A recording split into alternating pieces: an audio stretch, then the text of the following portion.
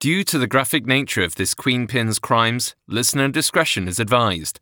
This episode includes discussions of drug use and violence that some people may find offensive. We advise extreme caution for children under 13.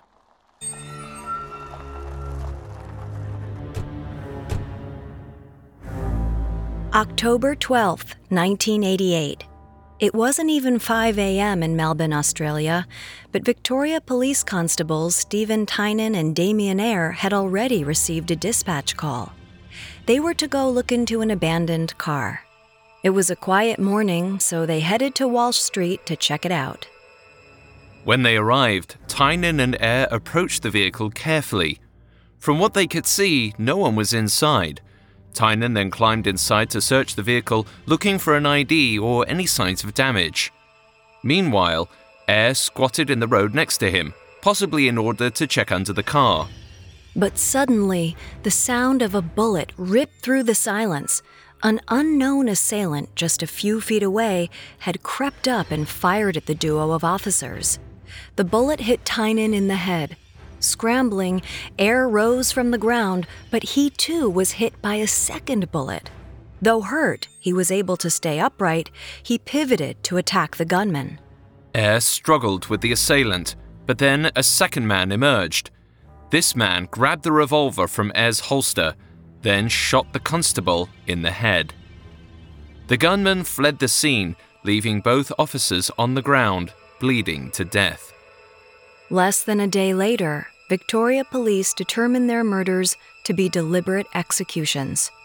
They suspected the hit could only have one origin, or one vicious family rather, the Pettingill clan, led by the notorious Kath Pettingill, known in the underworld as Granny Evil.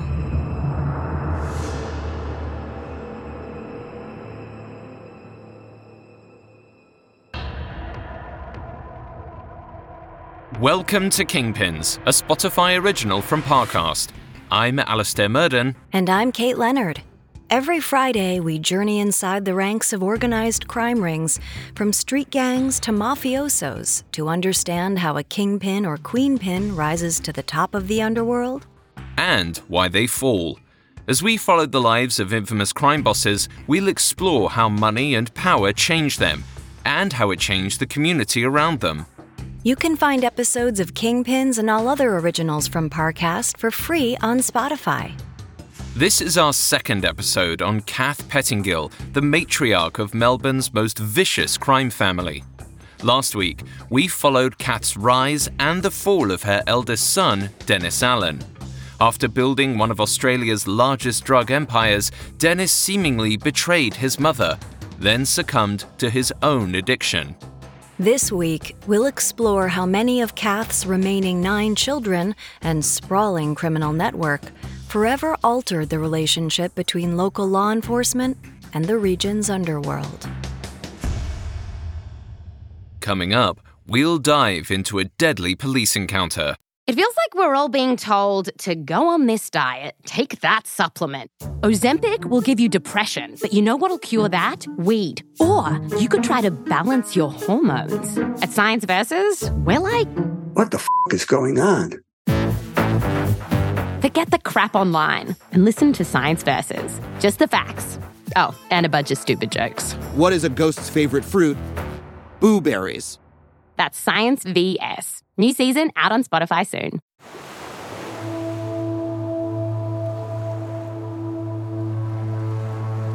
By the spring of 1988, 53-year-old Kath Pettingill had fled Melbourne. Though the city had long been the cornerstone of her criminal empire, grieving the death of her eldest son, Dennis Allen, proved too much to stay. At least temporarily. After watching her firstborn succumb to drug addiction, Kath had enough of the violence and death surrounding her. It was unlike her to run away, but she needed distance from the carnage and bloodshed. On the Melbourne streets, the tough matriarch lived by a strict code of loyalty. Take care of your own and never give anyone up. But 2 hours away in Venus Bay, strangers, potentially unaware of Kath's past, couldn't have ever known that. From what they saw, she simply wanted to lead a peaceful, quiet life alone in the coastal town. Few, if any, knew of her children, continuing to wreak havoc back home in Melbourne. Like Kath's sixth eldest child, Victor Pierce. By that point, he was an infamous armed robber leading his very own pack of ruthless criminals, the Flemington crew. For these young men, robbing people at gunpoint was an art form. And the Victoria Police were well aware of it. When it came to various local robberies, the crew nearly always made the suspect roster and were under surveillance of some sort. To say that Victor's gang and local police had a tense relationship was an understatement. It was a game of cat and mouse, and tempers on both sides were starting to wear thin. Victor and the Pettingill family believed the police targeted them as a revenge tactic. Their brother Dennis had reportedly faced as many as 60 criminal charges, including murder, over the last few years of his life, but died before being brought to trial. Briefly, it seemed that the best chance the Victoria Police had to finally convict a Pettingill had perished with him. But the cops wouldn't give up so easily. Instead, they pivoted their focus to nailing the rest of the Pettingills. The authorities instituted a major crackdown on organized crime in order to get closer to the family. Suddenly, major figures from the region's underworld were found dead, or they simply disappeared. The number was so high, in fact, that organized crime syndicates in the area felt the only move was to make a clear, undeniable statement. Allegedly, they decided that the next time one of their own disappeared, they'd kill 2 police officers. It would all hinge upon which group the Victoria Police targeted next. At the time, all signs pointed to someone from the Flemington crew, which meant Kath's son, Victor.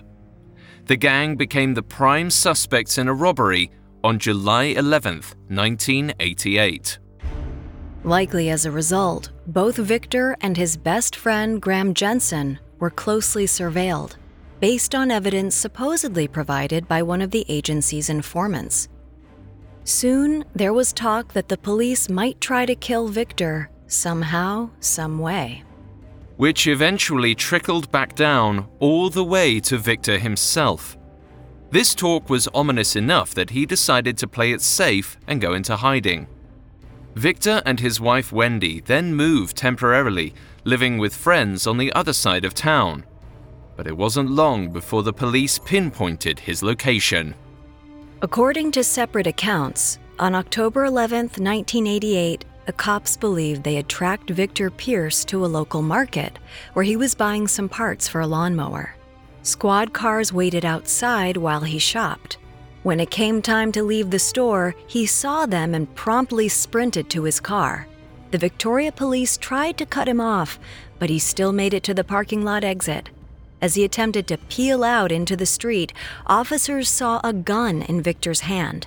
They proceeded to open fire on the vehicle, killing the driver almost instantly. The local news broadcast that an unidentified man was gunned down at the supermarket. This apparently made it back to the Flemington crew. After seeing the update, member Peter McAvoy thought it might be Victor. Devastated, he reportedly ran back home to break the news to his flatmate, Victor's older sister, 34-year-old Vicky Brooks. Hearing the news, tears immediately streamed down her face. McAvoy comforted her as she cried. It had just been over a year since Dennis died. Suddenly, she might have lost another brother. It was too much to take. A few minutes later, the phone rang. Vicky picked up, trying to muffle her sobs. She assumed it was her mother Kath or another relative calling to tell her the news about Victor. But it was Victor himself. He was alive. Next, Kath Pettingill comes to her family's side as the Victoria Police target her children yet again. Now, back to the story.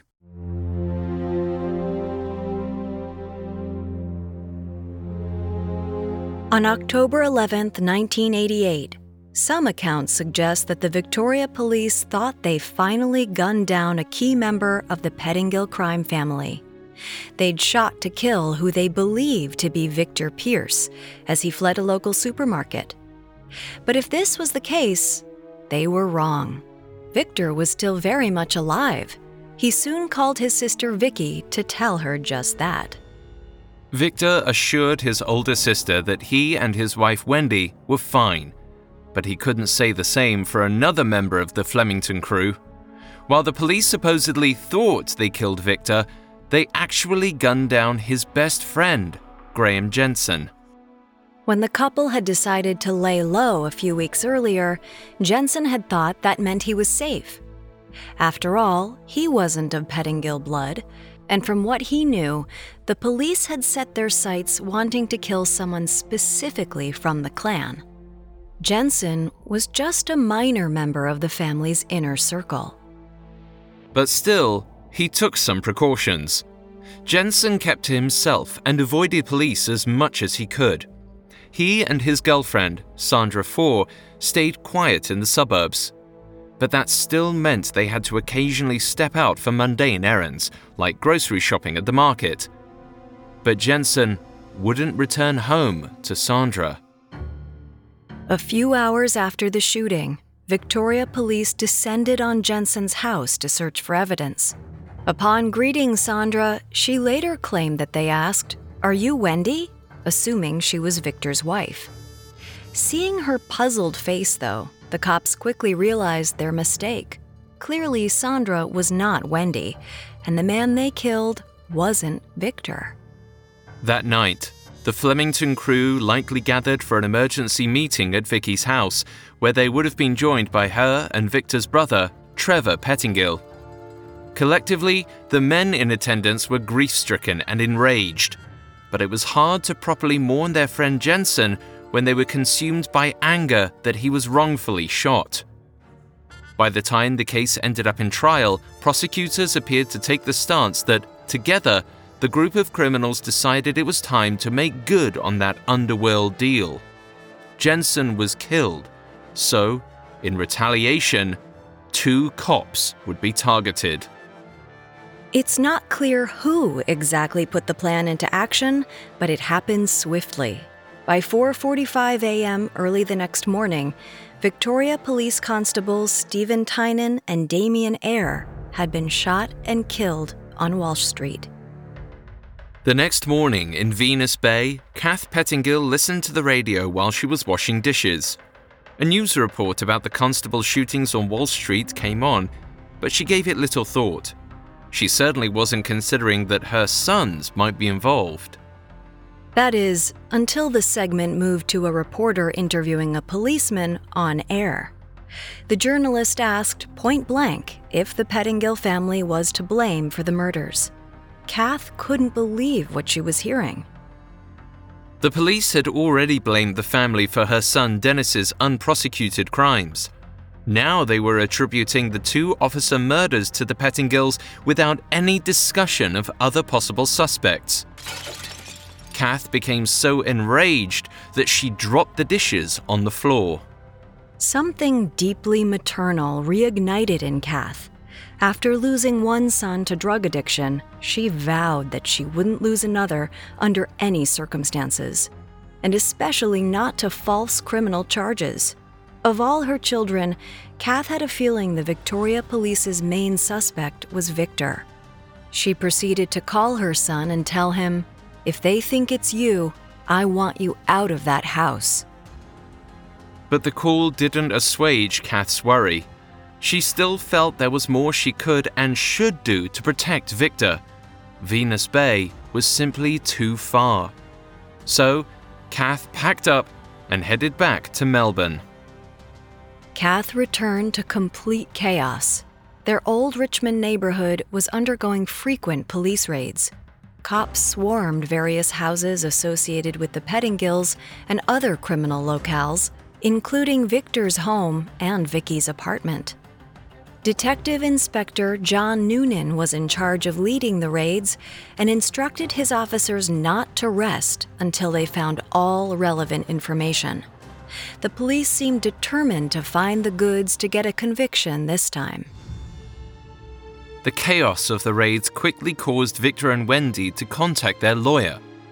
On October 13th, a day after the constable shooting, Wendy phoned the attorney with her side of the story.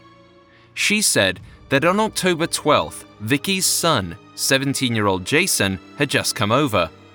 A few seconds later, though, the front door of their home was busted down and a police squad stormed the house. Allegedly, the officers shoved Jason to the floor, bound his hands, and placed a black hood over his head. Wendy stood by, likely scared for her own safety. The cops then took Wendy and Jason to the police station for questioning. The mother kept quiet, but Jason, her inexperienced teenage nephew, was more willing to talk. Though he knew better than to blab about the shooting, Jason instead implicated his uncle Victor in another crime, the July 1988 armed robbery. Victor and Jensen had been suspects. Jason's confirmation of their involvement was damning. When Victor learned that his nephew had given him up, he was more understanding than one might have thought. He got why Jason felt pressed to say something.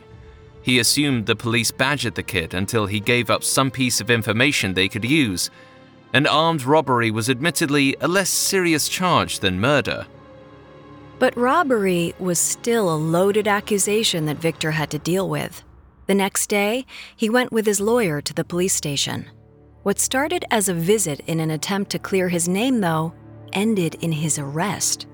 Victor was charged with armed robbery and the murder of a security guard during the incident.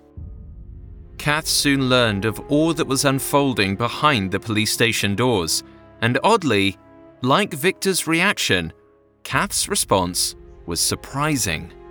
She wasn't upset about Victor's arrest. She was, in a way, relieved. If her son was facing these lesser charges, the likelihood that he would be targeted for the constable murders on Walsh Street was rapidly diminishing. She hoped this meant that the cops wouldn't be able to pin the duo of homicides on Victor or the Pettingill name. More importantly, though, she suspected that behind bars, her son was safe from any extrajudicial police retaliation. But she wasn't sure what to do or think about her grandson, Jason. The fact that he implicated his own uncle weighed heavily on Kath. It certainly broke her sacred code of loyalty. However, she also realized the reality of the situation. The cops had clearly targeted the 17-year-old, hoping to expose a weak link in the family. Kath debated whether Jason was just a kid running his mouth or whether he might actually be going against the family. After being away from Melbourne for some time, Kath felt out of the loop. She wondered how much the police thought Jason knew and what he actually knew. In truth, Vicky's son had his own reasons for talking. Jason knew about his family history, which made him wary of authorities. But he was also well aware of Dennis's addiction and his work with corrupt police. Perhaps there was a part of Jason that was desperate to not end up like his dead uncle. Dennis's actions had left a huge blemish on the family. Jason didn't want to follow in his footsteps. Most of all, though, Jason himself knew that he broke Kath's code of loyalty. He had gone against the golden rule of never giving anyone up. Without Kath's protection, Jason would become known as a snitch. He might be as good as dead in the Melbourne underworld. Her son's testimony about Victor undeniably left Vicky too caught in the middle. She tried to stay neutral. She supported Jason and wanted to protect him, but refused to corroborate his testimony. The last thing she wanted was to land in hot water with her mother, Kath. But things only got worse when the cops made Jason a lucrative offer. He might be offered immunity in exchange for his testimony in the Walsh Street case. The Victoria police even went so far as to say they could provide him protection. Whether that was enough to shield Jason from the wrath of his own family, though, was unknown. Desperate for a way out, Jason took his chances with the cops. For several days in October of 1988, the 17-year-old was placed in protective police custody. While there, Jason told them what he knew about the Wall Street killings, connecting his uncle Victor to the crime. Apparently, Jason claimed he'd eavesdropped as the Flemington crew planned the murders at Vicky's apartment. He heard them say they'd lure 2 officers using an abandoned car obtained by a local car thief. According to the teenager, around 3:30 a.m., Victor and the crew left the apartment. He carried a shotgun. Jason claimed he heard shots fired about 20 minutes later. Victoria police were thrilled with this new information. It seemed their plan had worked. They'd finally landed a witness against the Pettingills, all the more ironic that it was a member of the family itself. That is, until one problem became undeniably evident. Jason's story of the Wall Street murders kept changing. It wasn't clear if he did this on purpose to sabotage his testimony or if the 17-year-old was simply skittish and confused. But Jason's inconsistent evidence soon made the officers working the case frustrated and concerned. A few days later, on October 24, 1988, Jason was again placed in temporary protective police custody. This time, though, he was taken to the Australian countryside, known as the Bush, for 4 days. The police claimed the measure was necessary to keep their star witness alive and away from his dangerous family. But in reality, senior officers were hesitant to give Jason permanent police protection. It was a time-consuming process that was only granted for credible witnesses with highly incriminating testimonies. At that point, Jason was borderline unreliable as a witness. Senior officers hoped this trip might change that. When Jason returned, he was more on edge and nervous than ever. Kath even claimed that he bore the marks of being severely beaten. But when his family inquired about what had happened during the trip, he mostly stayed quiet. Kath noticed this difference in her grandson's behavior right away. She described Jason as being stiff, withdrawn, and frightened. It's unknown what exactly happened during those 4 days, but in the aftermath, Jason obtained a place in the state's witness protection program. With his safety guaranteed, his story changed once more. And this time, he revealed even more information about the Wall Street murders. Jason now claimed that he had been the one to steal the abandoned car that lured the constables. Then, Jason confessed that he wasn't home with his mother Vicky on the night of the killings, like he had said in his original statement.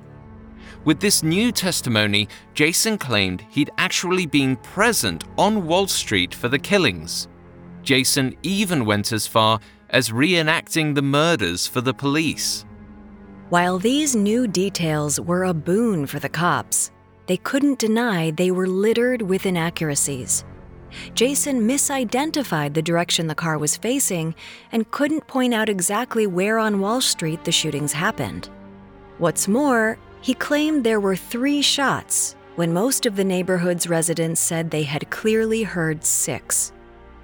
But the important notion remained. Jason did confess to knowing about the plan. That was enough for the police's star witness to become a prime suspect. In his book on the Wall Street murders, journalist Tom Noble notes that under Australia's aid and abet rule, Jason was legally considered as guilty as the men who pulled the trigger. He knew the plan, he was supposedly at the scene, and he'd helped steal the car. In light of this, police charged Jason Ryan with the Wall Street murders on October 31st, 1988. Which brought the total for police to 2 Pettingills in custody. Victor was still facing charges for armed robbery and murder, and now Jason was the first arrest in the Wall Street killings. But just to catch a portion of the notorious family wasn't enough.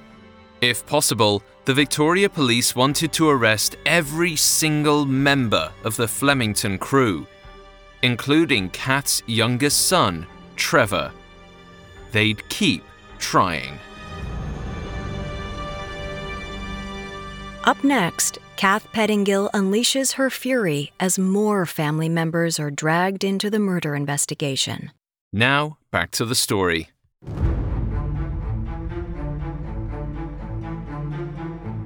In late October of 1988, the Victoria Police had 2 men of the Pettingill clan in custody. However, only one, 17-year-old Jason, was in a position to be tried for the murders of 2 policemen earlier that month. Kath's teenage grandson had been arrested for the crime based on his confession that he'd known about the Flemington crew's deadly plan. But facing trial didn't stop Jason from telling the cops more information. In fact, the teenager's story soon devolved into a confusing web of inaccuracies. The new details he offered contradicted his previous stories and actual evidence from the crime scene. Soon, local police were forced to conclude that Jason hadn't been at Wall Street at all. He was just an immature 17-year-old kid making up stories. Authorities would eventually drop the charges against Jason and offer him immunity while he remained a key witness. But knowing of his propensity to change his story, the Victoria Police knew they couldn't rely solely on Kath's grandson. So the authorities broadened their investigation. By November of 1988, the police amassed hundreds of possible suspects. Nearly every Melbourne criminal had ties to the Pettingills and could have been involved. The scope of the family's criminal network was daunting, and local police grew desperate to finally charge someone with the Wall Street slayings. So when young Jason caught their ear one last time with a new piece of information, the authorities were on board to hear him out, especially because he implicated the Flemington crew, along with his uncle, Trevor Pettingill, who would be formally charged with the murders in July 1990. Though Jason's confessions had changed far too often to be ironclad, they did consistently name one man. Allegedly, Jed Houghton, a family friend and associate of Victor, had helped commit the Wall Street killings. At this point in the investigation, police believed this was enough to issue an arrest warrant. Like most news in the underworld, Houghton was soon aware that Jason had implicated him. He was angered. He felt the police were out for revenge, not justice, and now he'd been dragged into the Pettingills' web as collateral. So Houghton prepared for a showdown. Allegedly, he heavily armed himself in the caravan park where he lived. On November 17, 1988, when police descended on his caravan with a warrant, Houghton was killed. Upon learning the news, the Pettingills, including Kath, were devastated. Yet no one was quite surprised. Kath especially had wondered which Flemington crew member would be next. Her primary fear was obviously if it would be Victor or Trevor. But with Victor in jail and harder to reach, it became evident that Kath's youngest child, Trevor, was the next best target. On November 29, 1988, 4 unknown assailants kidnapped Trevor Pettingill. They beat him with a sledgehammer, taunting him, "Tell the police the truth." But they never stipulated for what exactly. The attackers later dumped Trevor on a road by a service station. He stumbled inside and asked an attendant to call the police. Afterwards, he was taken to the hospital, where he would stay for 2 weeks, recovering from his extensive injuries. Which was plenty of time for news of Trevor's kidnapping to spread. He garnered media coverage and front-page stories, and yet the police didn't charge anyone for the crime. They claimed to have no suspects. Kath certainly had her suspicions, though. She believed, in light of the Wall Street murders, that the police had something to do with it. Whether the police or a rival gang were responsible, she saw Trevor's kidnapping as a clear message to her family. So she relayed her own message right back. Through a newspaper interview, Kath simply proclaimed, "They're not in a situation to bargain with my family." In other words, the Pettingills were not to be toyed with. They would avenge this crime if provoked. Despite the matriarch's ominous message to beware, the kidnapping still left the family on high alert. Everyone was tense and anxious, most notably Victor's wife, Wendy. Before long, the pressure would force her to erupt.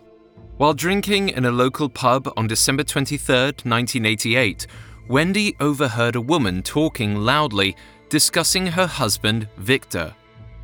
Listening closely, Wendy heard the woman speculate that he was a police informant, just like his brother, Dennis. Wendy took this as a scathing insult. She was incensed that her husband was being compared to a drug addict who worked with corrupt cops. Wendy wouldn't stand for it. She downed her drink and walked over to the woman. Without saying a word, Wendy proceeded to break her glass and attack the woman. She slashed her in the face with the shards. It was a chaotic and violent escalation which led to Wendy's arrest for attempted murder. She would join her husband in prison. While Wendy faced her own charges, Victor was still being held on the grounds of the armed robbery charges. Allegedly, police had searched their home again and found additional evidence. By the end of 1988, that evidence, along with a handful of witness accounts placing him at the scene of the crime, was enough for the police to charge Victor Pierce with the constable murders. But that didn't mean the investigation was done. By May of 1989, another member of the Flemington crew, Peter McAvoy, was on the hook for the Wall Street murders. McAvoy had a plan, though, albeit one more unconventional than most criminals. He did a TV interview using the platform to talk about how scared he was of retribution. He hoped the publicity would prompt the police to spare his life. In short, his ploy worked. McAvoy's life was spared. But his TV stunt certainly prompted local police to respond. He was soon arrested and charged with participation in the Wall Street murders. With these suspects in custody, evidence against the Flemington crew as the conglomerate behind the murdered constables piled up. Around the same time, the suspected Wall Street murder weapon emerged. On April 26, 1989, the police found a gun buried on the grounds of a Melbourne golf course. The sawed-off shotgun was a unique make and model.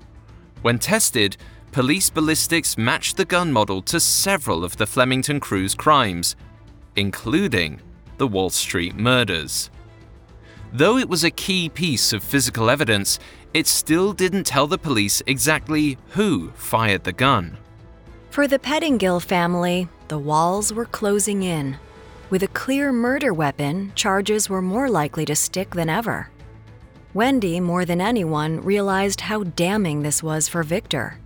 She thought her husband was unlikely to ever be released if convicted, and someone needed to be there for their children. She was tired of running and living in fear. So, Wendy considered a plea deal from the police that no one could have anticipated.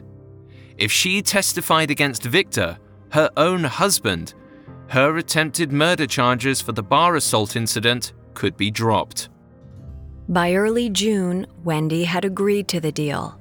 She told the police everything she knew. Her most important revelation was that Victor had told her that he and members of the Flemington crew had killed the two constables on Wall Street that night in October. With that, the cops had their most damning piece of evidence against Victor yet. But Wendy's cooperation was more complicated than it appeared on the surface.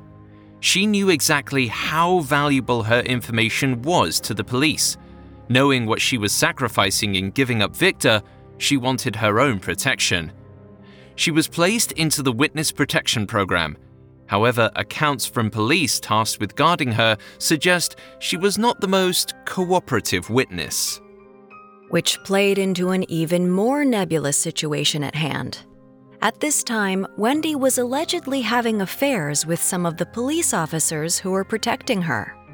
It appeared that without the Pettingills to fear, her loyalty to Victor and the family was completely gone. She'd even say so bluntly and in public. During one interview with the Wall Street Murder Task Force, she told the detective that the Pettingills were the worst people I've ever come across. Which landed heavily on the ears of one person in particular when word of her statements got out. Kath Pettingill was furious. Victor's wife was slandering her own in front of the authorities and breaking her code of loyalty. Perhaps knowing Kath wouldn't receive these words well, Wendy was careful in considering her next move.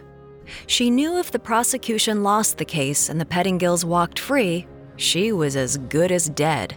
Kath would make sure of it. On January 21st, 1991, Wendy decided that she didn't want to take that chance. Fearing for her life, she backtracked on her earlier testimony from the case.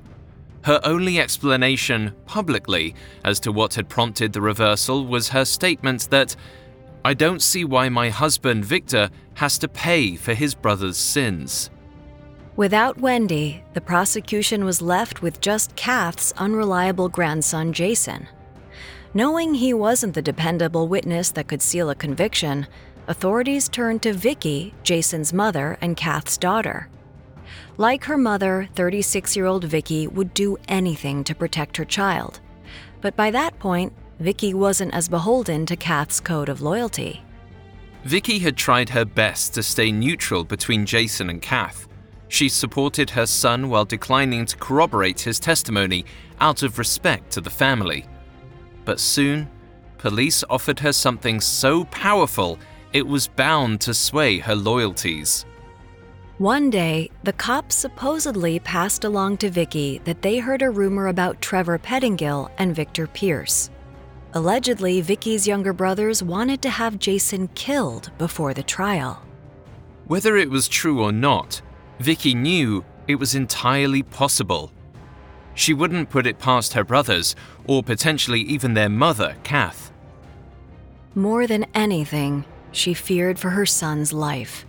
So in order to protect him, Vicky changed her position. She would testify against her brothers and enter witness protection in February of 1991. Vicky soon indicated that the two alibis of members of the Flemington crew were false. Though the men had claimed to be at her apartment the night of the constable murders, and Vicky had promised Kath she'd uphold that story, during the trial a month later, Vicky revealed they weren't true. Kath was shocked and incensed. Shortly before the testimony, Kath and a few of her other sons went to Vicky's house. But the place was empty. Vicky and all of her furniture were gone. At that moment, Kath realized she no longer had any of her daughter's loyalty. Even more, the matriarch feared Vicky might keep going and betray the family even further. She was right. Kath soon watched as Vicky testified against Victor and Trevor.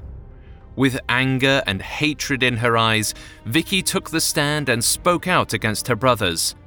Her words made it clear that she didn't care about being in the family anymore. This was enough to break even the hard-boiled Kath. In the courtroom, she looked at her daughter and cried. She claimed, "I'd never seen that look of Vicky's before." Recent media reports claim the trial was the last time Kath saw her daughter. Despite their long history, the relationship's fracture was evident. Vicky feared her mother and would never trust her again. In turn, Kath loathed her daughter's splintered loyalty, and that meant exile. Kath never wanted to see her again. Despite her testimony, Vicky, as the prosecution's only decent witness, was a precarious position as the trial went on. Her son Jason's credibility was torn apart on the stand, and many of the other witnesses were wayward criminals who took bribes. The holes in the case against the Flemington crew grew larger. Soon the defense's case seemed more plausible. The idea of a larger, more personalized police vendetta against the Pettingills was gaining steam. And the defense's momentum held until the end of the trial. In a shocking conclusion, all 4 men on trial for the Walsh Street murders were acquitted on March 26, 1991. The verdict rocked Victoria and all of Australia. Police departments around the country were outraged. And at the epicenter in Melbourne, authorities feared officers may try to avenge the verdict. That night, a statewide message to keep yourselves in control went out across all police radio channels. After all, the Pettingills and their associates were free once again. Naturally, though, one group was pleased with the verdict: the Pettingill family. Kath, more than anyone, believed justice had finally been served. She even forgave her grandson Jason. She believed his immaturity had made him skittish, and he couldn't be blamed for his actions. However, Jason's mother, Vicky, remained blatantly exiled from the family.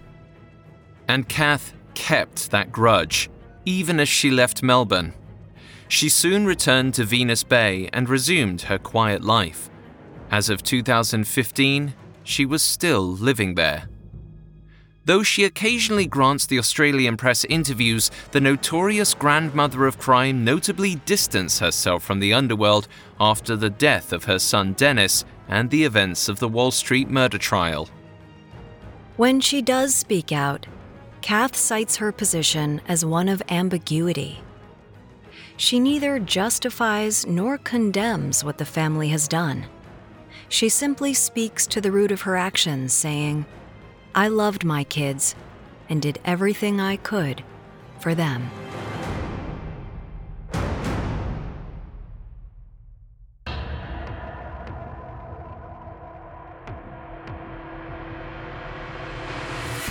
Thanks again for listening to Kingpins. For more information on Kath Pettingill, amongst the many sources we used, we found The Matriarch, the story of Granny Evil Kathy Pettingill by Adrian Tame, extremely helpful to our research. You can find more episodes of Kingpins and all other originals from Parcast for free on Spotify. Kingpins was created by Max Cutler and is a Parcast Studios original. Executive producers include Max and Ron Cutler. Sound design by Anthony Valsic, with production assistance by Ron Shapiro, Carly Madden, and Bruce Katovich. This episode of Kingpins was written by Hayley Hamilton, with writing assistance by Kate Gallagher, and stars Kate Leonard and Alastair Murden.